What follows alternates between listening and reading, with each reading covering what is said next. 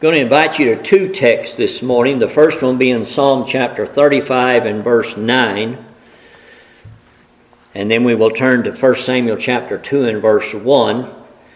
Our subject is the joy of salvation. This is our fourth and final message on that subject. And both of these texts reflect that phrase, the joy of salvation. Psalms 35 and verse 9 says, "And my soul shall be joyful in the Lord, it shall rejoice in his salvation." And in 1 Samuel chapter 2 and verse 1, one of the greatest prayers in all of the Bible by a woman named Hannah, she says in verse 1 there, "And Hannah prayed and said, My heart rejoiceth in the Lord. My horn is exalted in the Lord. My mouth is enlarged over mine enemies, because I rejoice in thy salvation." And that would be a sermon text in and of itself, just looking at those phrases. But again, the joy of salvation. And when we speak of that, it's reflective and definitive of exactly what it is. We're talking about a joy that is in salvation alone. And that as you, as a believer alone, experience with other believers. It is the ultimate joy. It is the highest joy. It is the greatest joy humanly possible. No ifs, ands, or buts. There is nothing comparable to the joy of salvation. And we make that statement unapologetically because the Scripture declares it and believers have experienced it all the way through the ages. And if you're a believer today, I know whether you say it audibly, you feel it in your heart, a heartily amen, that it is true. What is your greatest joy? The joy of salvation. Any believer that would say they're a believer and has greater joy somewhere else need to do some soul searching. But again,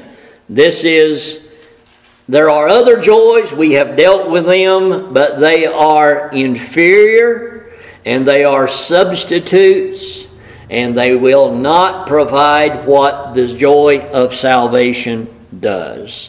And the sad part is that none of those other inferior substitutes will do you any good in eternity. But this joy takes us right on through and into eternity. Now again, it's very simple. It is the joy of salvation, therefore only the saved experience it. Believers alone. And we would add, as we've reflected a little bit before, this is by degrees. In other words, we've said that the joy of salvation is like the faith that we have. It is like a muscle. It can fluctuate in degrees or strengths. In our sanctification overall, the longer we're believers and grow, they should gradually grow on an upward trend, both our faith and our joy. But we have setbacks. We have things that can damper.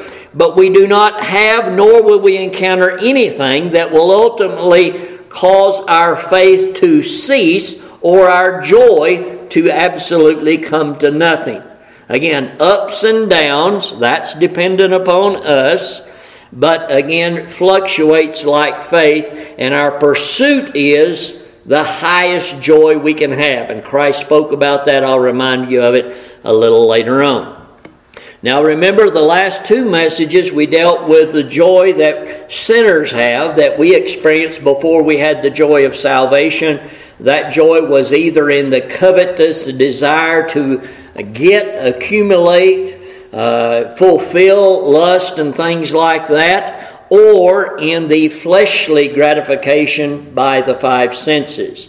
So it is very sad, however, it is true that most of our fellow creatures, most of the people we meet in life, most of the people we probably work with, and many of our family members know nothing of what we're talking about of this joy, because it is the joy of salvation, and you must be saved and born again to experience it.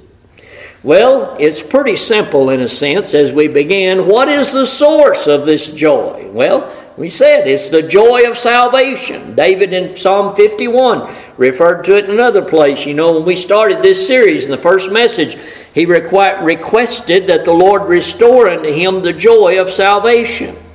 So without salvation, it's impossible. And what is salvation? Salvation is Jesus Christ. So this joy is in Christ, because that's the only salvation there is. There are other impostors that claim salvation and likewise have a joy with him. Look at the charismatic movement.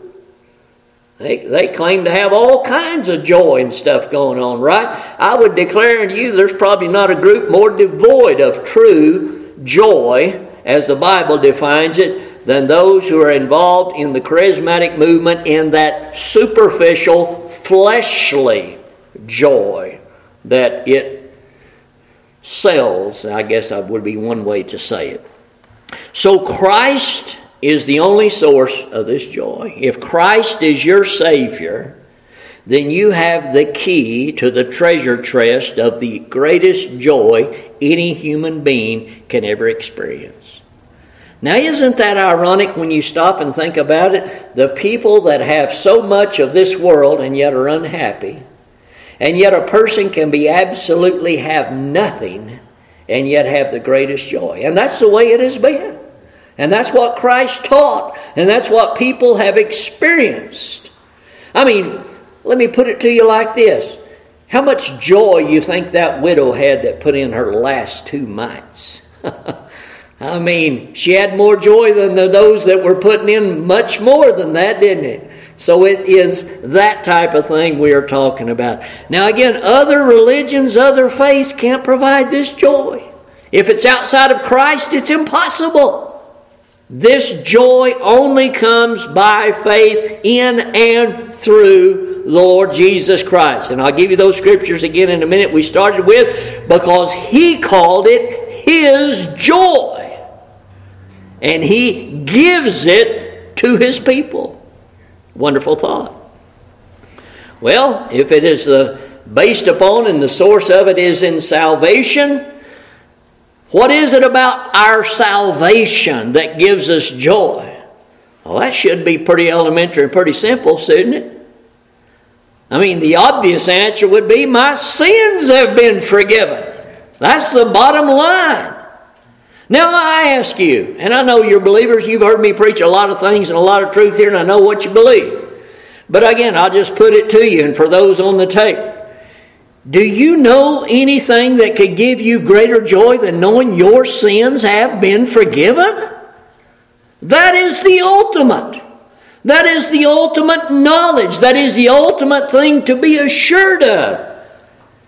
That you're not hoping they've been put away. It's not a maybe thing. They have indeed been put away, and therefore we rejoice. Not just when we meet here. We rejoice every time the thought comes in our mind and we think about it and think about the truth of Scripture and meditate upon it. That once and for all Christ put away the sins of His people. His name shall be called Jesus, for He shall save His people from their sins. We would not have that assurance if it depended on us, but it does not depend on us. It depends on His finished work, and therefore we can rejoice not in what we have done, but we rejoice in what He has done to accomplish that. Romans 4:7. Blessed are they whose iniquities are forgiven and whose sins are covered. A quote from Psalms chapter 32 and verse 1, followed by, blessed is the man to whom the Lord will not impute sin. What a blessing. There's a lot of things in life that can be a blessing and a joy to you, but none no greater than know that Jesus Christ bore your sins on Calvary's cross once and for all. Luke chapter 7 verse 48, and I warn you, I will be giving you quite a few scriptures to remember what I'm saying today. A woman who anointed Christ in Simon the leper's house, Jesus said these words. I want you to just really think about this. If you're a believer today, this could have been you there if you'd lived in the time of Jesus. You live at a different time, but He said this to you when you put your faith and trust in Him. He said unto her, thy sins are forgiven. Now, we talked in Sunday school this morning about authority, didn't we? I mean, there is no greater authority than He who walked this earth as the Son of God. And when He said, thy sins are forgiven, they are done away with. Everything Jesus said was true, factual, and you can put 100% assurance on it. When He told that thief on the cross that day, this day you'll be with me in paradise, his sins were forgiven, and that day he was with Jesus in paradise. I mean, just think of that. When you were converted, in some way, somehow, the Holy Spirit conveyed this truth right here to your soul. Your sins are forgiven in the blood of Christ. And He's been your Savior ever since. And you have rejoiced in that. That we have an intercessor at the right hand of the Father even today, that even when we sin, those sins are covered. Father, forgive me. What a blessing. And again, this is predicated upon that finished work, which in John 19:30, Jesus said from the cross, it is finished. Done. Over with. The plan of redemption accomplished. Salvation fulfilled as prophesied by the death of Christ on the cross and His blood. Nothing can match it. There's no knowledge can match it. There's no act you can do to match it. No deed, no gift, no experience, no nothing that can match the joy of knowing your sins have been forgiven. Now, associated with that, we just take one more step forward to something else. What does that knowledge provide? Not just joy, but there's kind of an intermediate thing there that happens. When a person is converted and by faith lays hold of the finished work of Christ, believing their sins have been forgiven, probably immediately before that joy, there is something called peace. Because when a person is agonizing over sin, there is no peace. When a person is under the burden of sin, there is no peace. People think they have peace. People think they experience peace, but they don't know what peace is till you've been saved by the blood of Christ. Then we have a peace that Paul said in Philippians chapter 4, verse 7, the peace of God which passeth all understanding shall keep your hearts and minds through Christ Jesus. And he was speaking to believers there. Philippians 4, 7. The peace of God. Something that believers have that nobody else has. The only way you can have the peace of God is through He who is our peace, the only begotten Son of God. The peace of God passes understanding. You know, I guess we could say here there's two things. Maybe I'll preach on it sometime. There's a lot of things we don't understand. It probably wouldn't preach.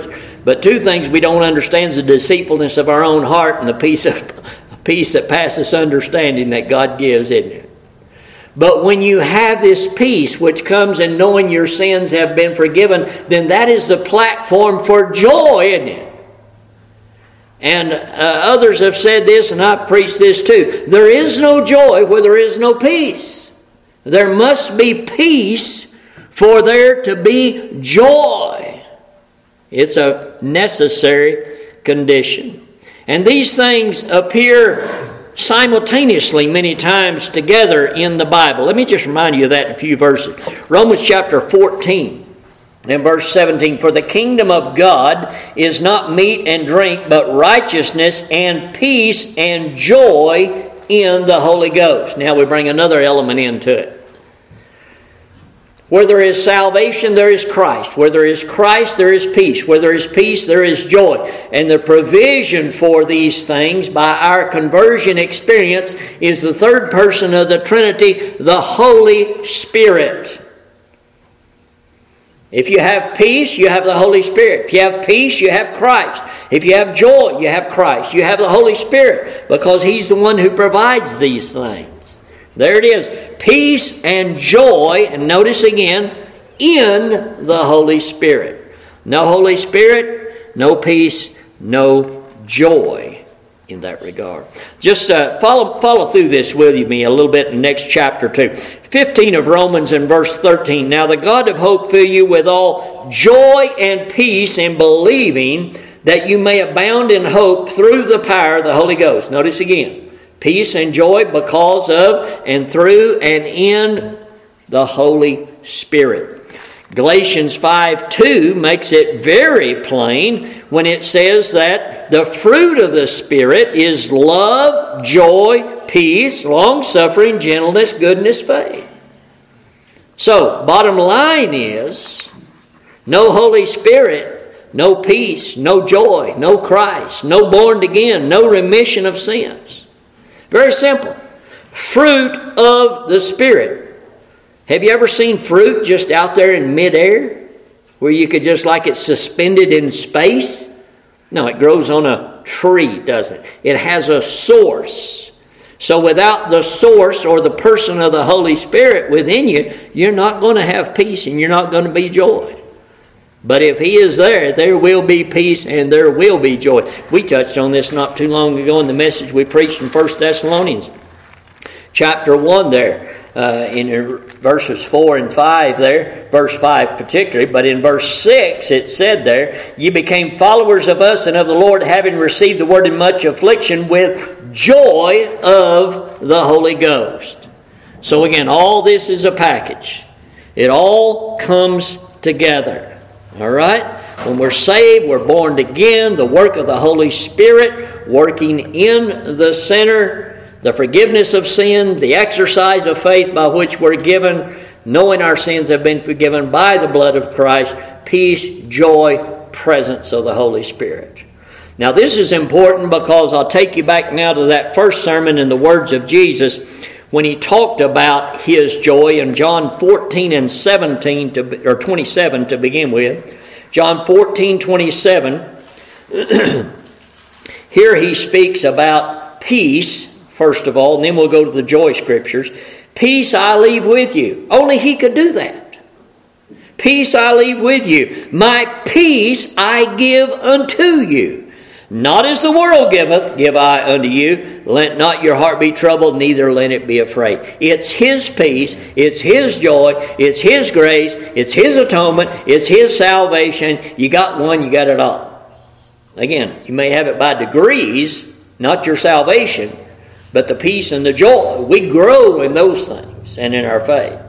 But again, it is a gift. Christ has provided it in the atonement. Now, I want to pause right here before I go into the next. Well, let me read the next scripture.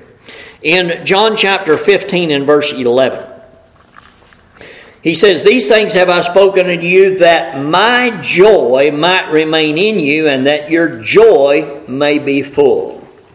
I want you to think a moment what Jesus is talking about here in these two verses when He says, my peace and my joy.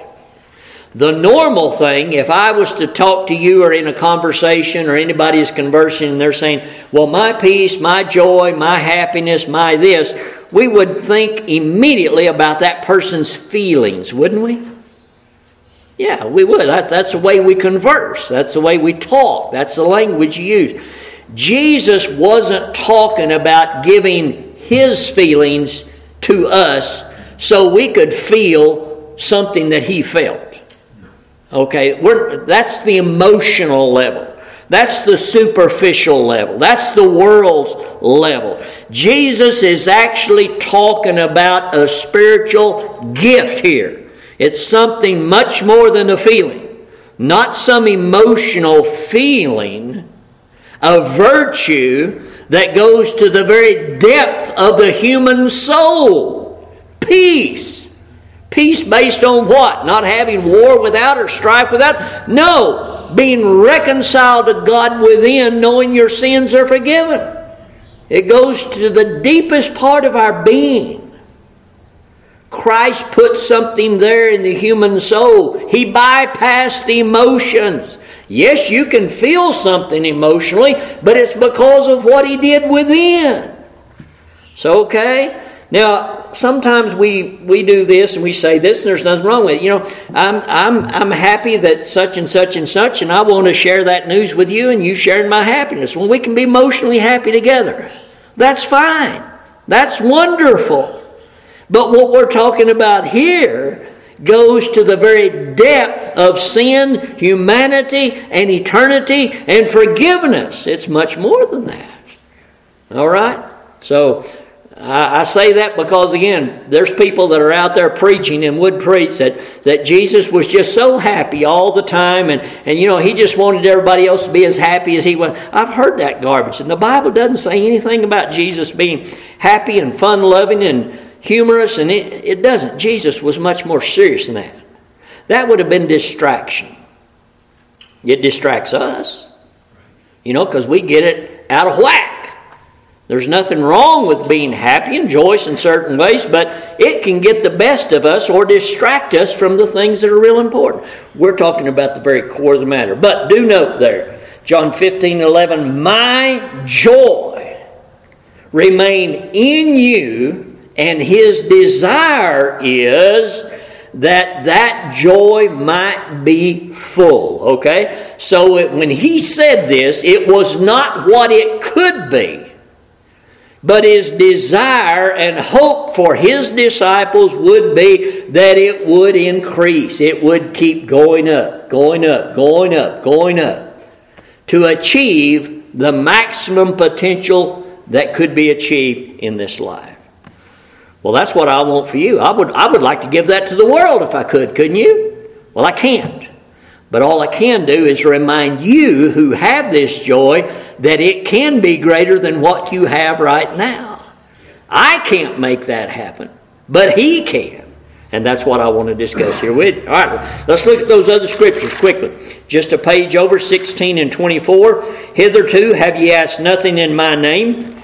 Ask and ye shall receive, that your joy may be full. And then in 17 and 13, the intercessory prayer, and now come I to thee, and these things I speak in the world, that they may have my joy fulfilled in themselves. Okay, there again, His, it was not there to its full capacity, but the potential for filling or fulfilled was there. John 17:13. And finally, of course, John taking those same words of the Lord Jesus Christ when he wrote the little epistle of 1 John, in 1 John chapter 4, 1 in verse 4, said, these things write we unto you, that your joy may be full.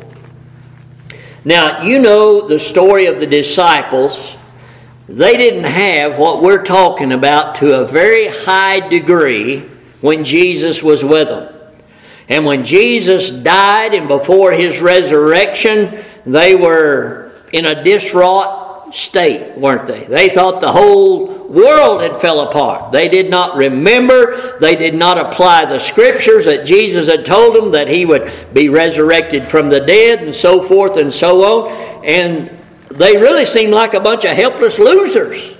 Just like it was all going to fall to pieces right then and there, didn't it? I mean, if you look at them from the human side, before Jesus revealed to Himself to them after His resurrection, and then assured them and built up their confidence and opened the Scriptures to their understanding during that 40-day period, which I believe was a very precious and important period in the apostles' life, and got them ready for the immersion in the Holy Spirit on the day of Pentecost so that then they could take off. Very important. They didn't have, their joy wasn't full. And it didn't get full on Pentecost. But you see it after Pentecost. You see throughout the book of Acts, and you see the apostles, you see the development of Peter, you see Paul in his letters, you see that development there. And that's exactly the way ours should be. We're not charged. Our battery's not spiritually charged 100% when God saves us. It's something we work at. Our faith grows. Let me illustrate that to you. Look at Acts chapter 13, if you will. This, of course, Acts 13, the first missionary journey, Paul and Barnabas. And let's read verses 50 through 52. All right, back to Sunday school this morning. They're preaching the gospel, and it says in verse 50, "But the Jews stirred up the devout and honorable women and the chief men of the city, and raised persecution against Paul and Barnabas, and expelled them out of their coast. They shook off the dust of their feet against them, and came unto Iconium, and the disciples were filled with joy and with the Holy Ghost." Now that's a bad thing that just happened. They just got run out. And instead of being discouraged and say, well, we're not going to preach anymore because this is the kind of results we're getting.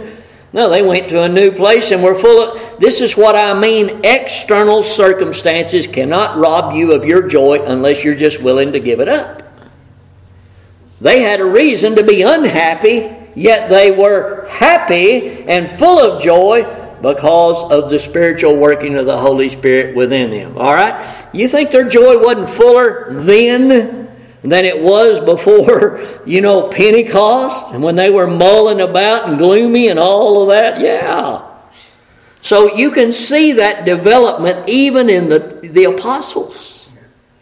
And that's the way it is with us also, that our joy may develop, mature, and grow. Well, how's that literally going to happen, preacher? How's that going to happen? Well, again, it's not going to happen without the Holy Spirit. And without something else. Ephesians chapter 5. In fact, a couple of scriptures in Ephesians 1 and 5 and 18. "Be not drunk with wine wherein is excess, but be filled with the Spirit." We've already established that peace and joy only comes with the Holy Spirit. So you're not going to have a whole lot of the Holy Spirit and be lacking in peace and joy. And it's impossible to be on the clouds with peace and joy and not have it being an effect of the Holy Spirit. It all goes together. And we're told be filled with the Spirit. It's been a long time, but we preached on that, didn't we? What it means to be filled with the Spirit. Bottom line, I'll just sum it up real quick here. Yielded, submissive, totally to the Spirit's presence, power, and work in your life. Just let Him have free reign in that regard. But not to the negligence of knowledge of Scripture. You can't sit around with a closed book and pray and think you're going to be filled with the Spirit. It's not going to happen. You can't sit at home and not come to church and think you're going to be filled with the Spirit. It's not going to happen. And you can read the Bible over and over and over again and neglect the Holy Spirit, and you're not going to have a peace and joy that's possible. They work together. They work together. The 3rd chapter in verse 19 of Ephesians.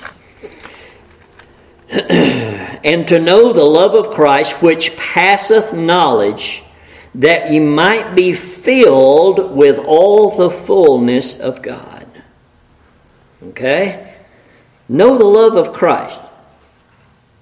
Do you know the love of Christ? We know it, but only by degree. Because the previous verse says we're trying to comprehend what the breadth, length, and depth and height is of something that is too big for us. Yes. But the more we know of it, the more we're filled with the knowledge and with the fullness of Christ and filled with the Spirit. The knowledge and the Holy Spirit go together. They must go together. People who claim to be filled with the Holy Spirit and don't know 1 ounce of truth, they're filled with something, but it ain't the Holy Spirit. Mark it down. They go together. If you want to be filled with the Holy Spirit, yield yourself to growth in the knowledge of the Word and yield yourself to the Spirit and see what happens. It's like water and fertilizer. Stuff's going to happen to a plant when it gets water and fertilizer. All right? It takes both in that regard. And then there's a scripture in Colossians I want to mention right quickly before we we leave this point. Colossians chapter 1 and verse 9. For this cause we also, since the day we heard it, do not cease to pray for you and to desire that ye might be filled with the knowledge of His will in all wisdom and spiritual understanding. You see, you get the gist of this? That when you are saved, a deposit is made, but the account is wide open. I mean, you have faith. You don't have to have a lot, but boy, the potential for faith is wide open. You have that initial peace in knowing your sins is given, but the more you learn what it took to accomplish that, man, your peace grows. And if your peace grows, your joy grows. And that all comes by knowledge of the Word and by the Holy Spirit. And everything is just a filling. That's what sanctification is. So, the joy of salvation only increases as these other things increase. And it's a package deal. Amen. It's a package deal. Now, let me give you an example here. Be filled with the Spirit and the knowledge of the Word. Think about, we're not going to go there. It's way too long and we're not even going to pick through it. Psalms 119. That longest psalm of all psalms. And throughout that psalm, what is David just ecstatic about? God's Word. God's testimonies, God's statutes, God's commandments.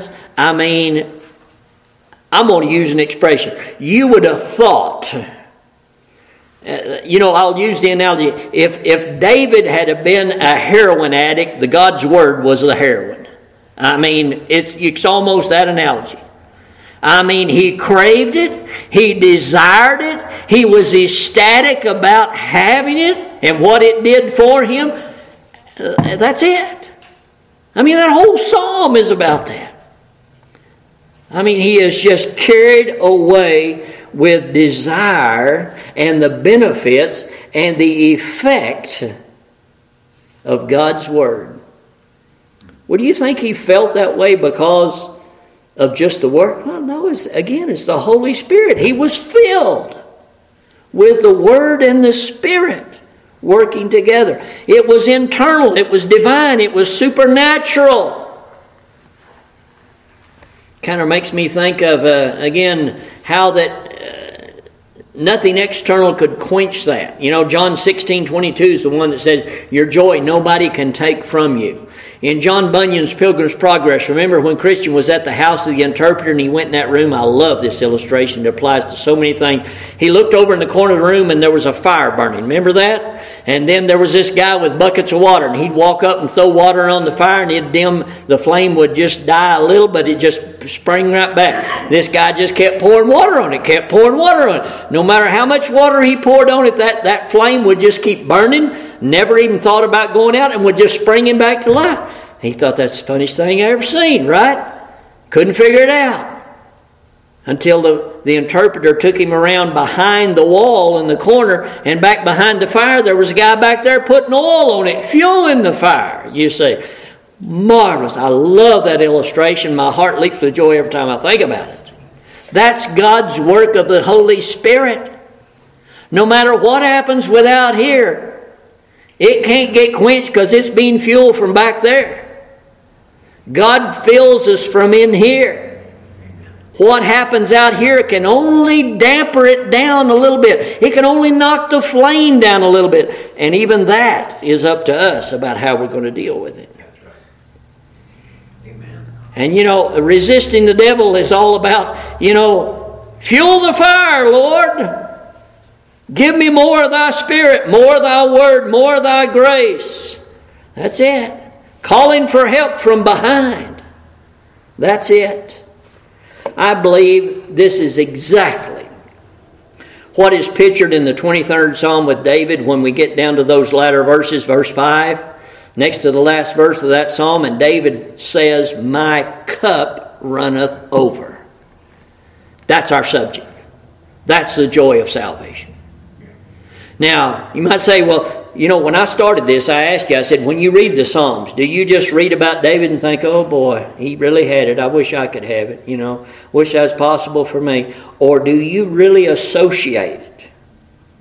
Well, shame on you if you just sat back and read it and think he's got something you can't have. Shame on you. Everything I've read to you in the New Testament is talking about my cup runneth over. Do you want it to run over? And first of all, there's a whole process here. You might start examining what's in your cup. First of all, if you don't have the right ingredients of the right things, then it don't matter if it runs over. David's cup was running over because of the right thing. You say, how do you know that? Because if you read that, there are 8 things that precede him saying, my cup runneth over. Well, actually 9. The Lord is my shepherd, number 1. And then there are 8 things the shepherd does. He leads me beside still waters. He maketh me, he leads me in green pastures, still waters, prepares a table before me, all those things. I'm not going to quote it. But there are 8 things that he does. And it's building. So it's building. Let's read it. The Lord is my shepherd. There's the first thing. Now, notice what he does. I shall not want. He maketh me to lie down in green pasture. He leadeth me beside still waters. He restoreth my soul. He leadeth me in paths of righteousness for his name's sake. Yea, though I walk through the valley of the shadow of death, I will fear no evil. Thou art with me. Thy rod and thy staff, they comfort me. Thou preparest a table before me in the presence of mine enemies. Thou anointest my head with oil. It's a crescendo. And finally, he says, my cup runneth over. That's it. You see? It didn't run over when he lay down in green pastures. This is a crescendo. It just builds there. And he is reflecting of all that the good shepherd has done for him. Do you want your joy to be full? That's it. It's not a mystery. It's not hard. It's not difficult. Read the Word. Read the Bible. Read what great things God hath done for you and is doing for you. And He's not done yet down here, much less up there. And if your joy don't get full, you need to go back to square one and start examining what's really in your cup. When's the last time you felt like your cup runneth over? Just answer it to yourself. Have you ever experienced that? I ask that to those who may be hearing on the tape. Somebody may be saying, I don't know what that means, my cup runneth over. If you know what those things are I just read previously, if those apply to you, then again, your cup's going to run over. It can't help but run over. That's the grace of God. That's the love of God. That's the salvation and atonement of Christ. Because you see, the believer has got the right ingredients in their cup.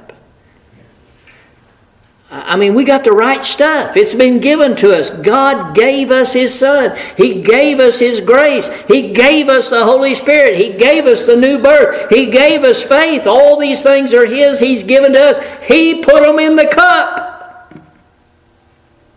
All we've got to do is do some stirring. It's just going to keep running over like an artesian well. And it is so sad when we look at our fellow creatures and those who we care about or love, and their cup runs over one moment, it's dry the next. You got to go buy something or get something or do something to even get something in the cup. Ours is a fountain. Amen. It's up to us. Put the right stuff in there, it'll overflow. It'll never run empty. What a blessing. What a blessing. And then I want to make this point before we wrap it up. We talked about the sinners who, only joy in the senses and what have you. Isn't it wonderful that you can have greater joy with the senses and through the senses because of the joy of salvation? The experiences. And again, remember, I'm saying this, I'm not digressing. I want to make a point here. We learn things. We experience things how? God designed it through the 5 senses. But if you just left to your 5 senses, you'll die and go to hell. If you try to interpret God through the 5 senses, you're going to go to hell. If you want to figure out creation through the 5 senses, you'll be an idolater, evolutionist, a new ager. You'll go to hell. It takes more than the senses. But when God saves a person, those senses are now enhanced to give glory to God. I mentioned this at the first one. We're not a botanist that looks at a rose and studies it and learns all the science about it and what have you. No. We're not an evolutionist that looks and says, well, I'm sure glad that thing evolved. I wonder what it come from. No. The Christian looks at a rose and says, the handiwork of God. Praise God for creating something that beautiful and that fragrant that somebody like me could experience and feel joy.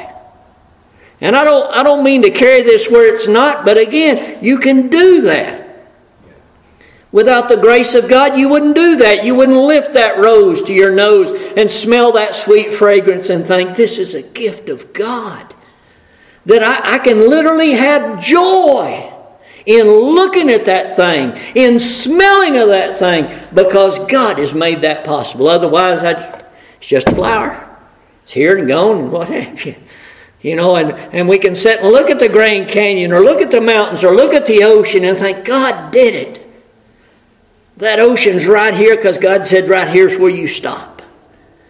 You know, I mean, it's just... Has your senses not been awakened to the praise of God since God saved you?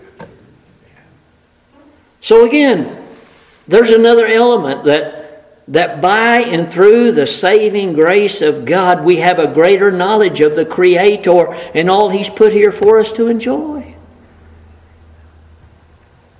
You know, a wonderful thing about this joy is, and I'm experiencing this, is even though with age and our health and other things deteriorates, your joy doesn't have to go down the tube with it. In fact, it really is just the opposite, isn't it? The longer we live, the more we experience, the more we grow, the more we learn, and the more we're filled with the Spirit. You know, and again, our tank keeps getting fuller and our cup runs over more. The bodily things are a hindrance, but again, they can only damper the joy.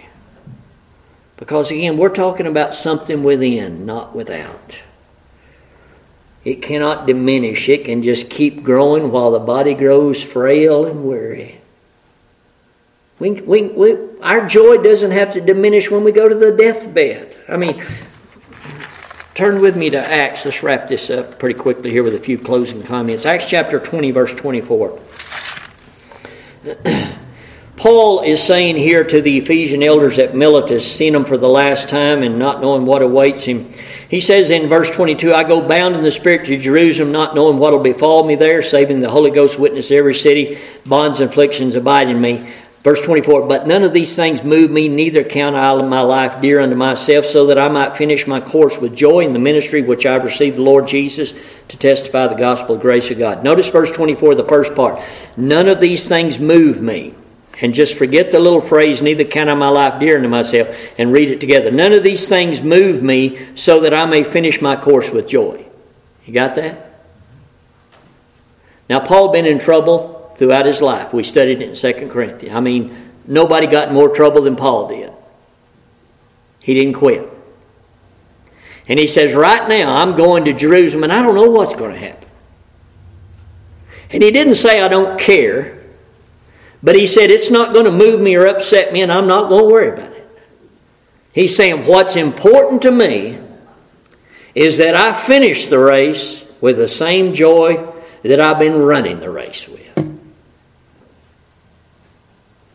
And this is why Christians can get sick and die with joy.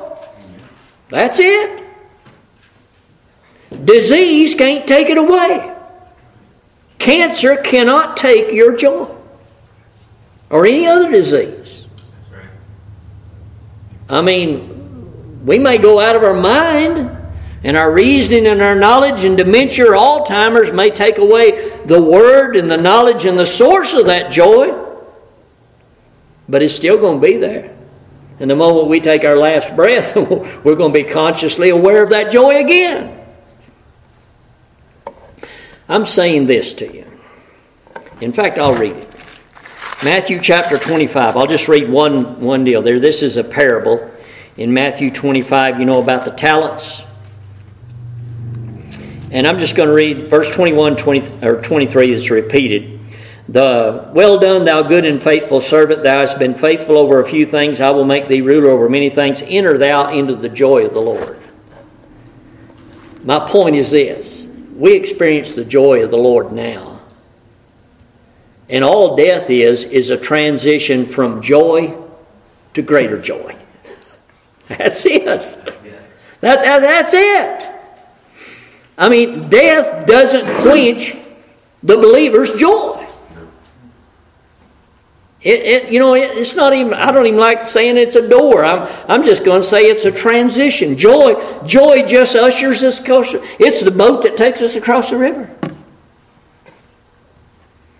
A Christian who's dying and relishing in the joy of the Lord has only got greater joy to look forward to. That's right. That's what Paul's saying. I want to finish it with joy, regardless of what happened. Paul, as history says, got his head lopped off. It may seem like he got defeated in the flesh. The martyrs that were burned, stoned, drowned, and all that may have seemed like they were defeated. But tears form in our eyes when we read about them being burnt at the stake and them singing praises and hymns unto God. Yeah. That's what we're talking about. Their cups were running over while their bodies were in torturous pain.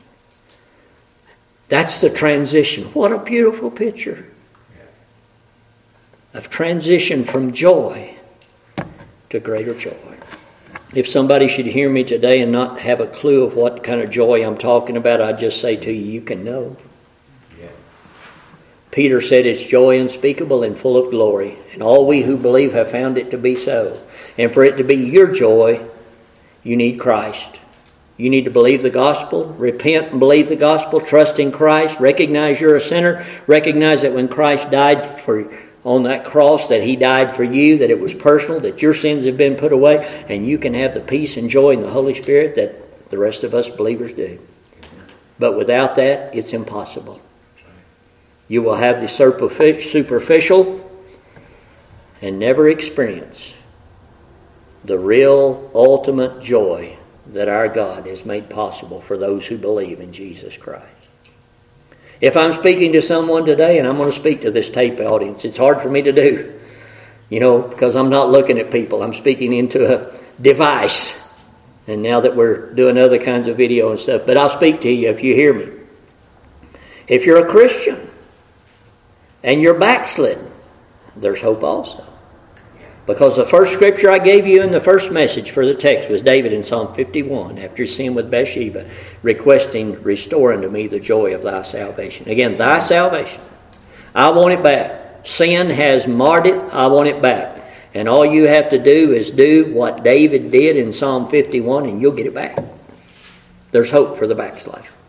I close with this. Psalm 32 and 11. What a blessing it is. May you carry it with you. May I do it. May the Holy Ghost allow us and strengthen us to do it. Be glad in the Lord and rejoice, ye righteous. And shout for joy, all ye that are upright in heart. May our cups overflow. God bless us to your hearing.